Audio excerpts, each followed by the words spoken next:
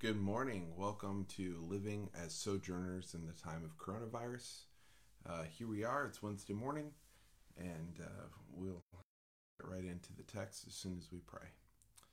Heavenly Father, thank you for today. Thank you for a beautiful Wednesday, the middle of the week here during Passion Week. We just ask that during this time that our eyes would be turned towards you, and you would open our hearts to you as we prepare for Easter Sunday. Thank you for this time to get into your word.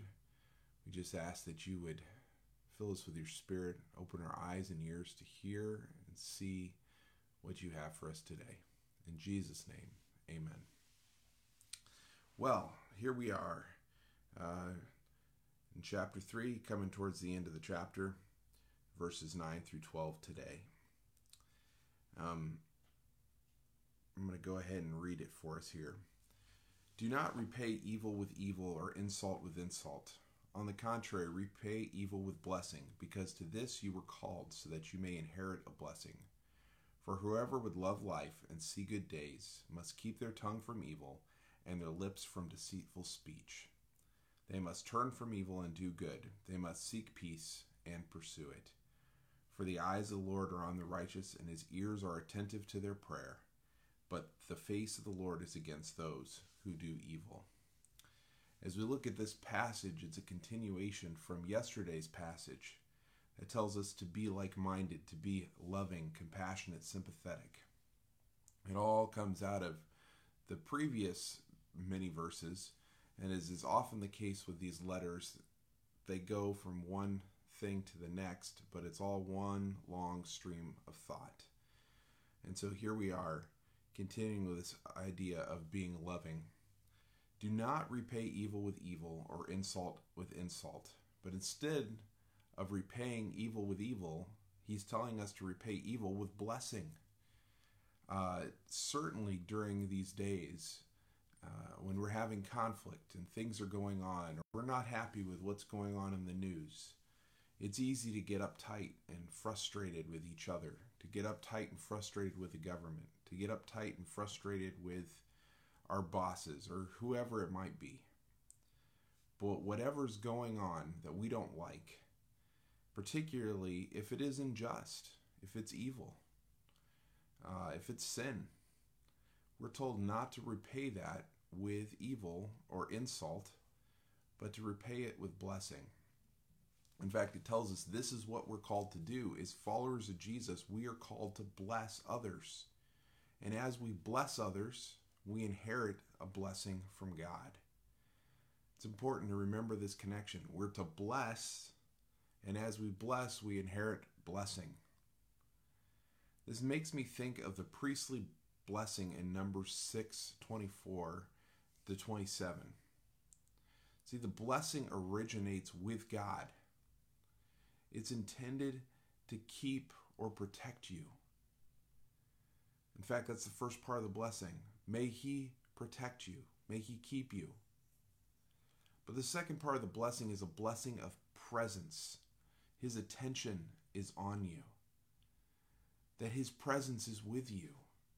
There's nothing more blessed in this life than enjoying somebody else's presence, and how much more so the presence of the Almighty God, the creator of heaven and earth. His attention is on you. That's part of the blessing. A lot of times we think about God as an authoritarian God who's just waiting to get us in trouble. But the reality is he wants to bless us. He wants to give us his positive attention.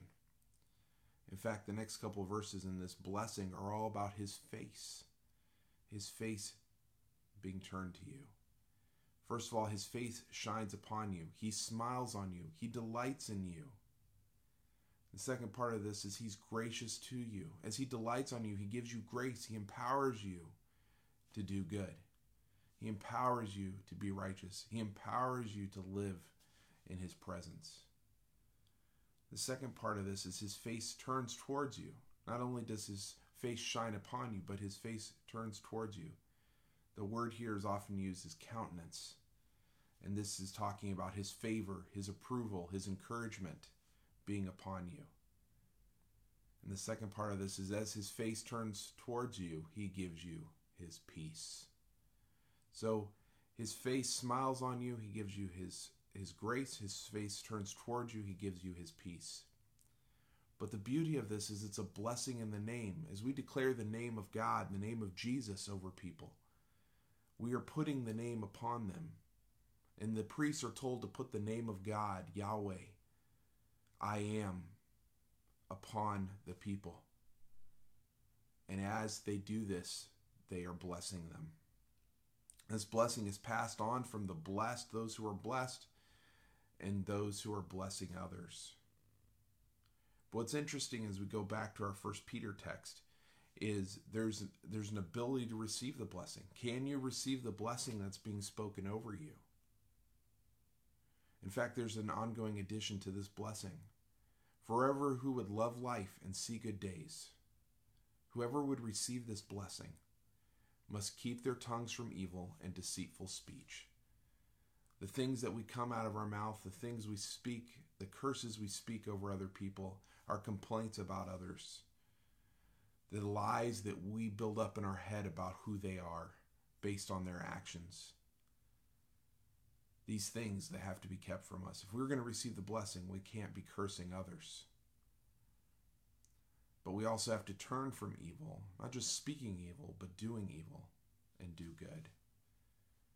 And lastly, he says, seek peace and pursue it. Run after peace. Run after peaceful relationships. Be a peacemaker. Because the eyes of the Lord, or the face of the Lord, is on the righteous and attentive to their prayers, that they might be answered. But the face of the Lord is against those who do evil. So let me leave you with these questions. How have you experienced the face of God? Is it turned towards you in blessing, or is it against you? And if you feel that it's against you, search your heart. Are there evil thoughts, evil desires, evil behaviors? Are you speaking curses over others? Words of complaint, judgment, revenge? Maybe this isn't the case for you, but you still don't feel like you're receiving his blessing. So let me invite you today to put your hands out and receive the blessing in his name as part of his family. Are you receiving that blessing in his name? Thanks for being with us today. We'll talk to you tomorrow. God bless and happy Wednesday.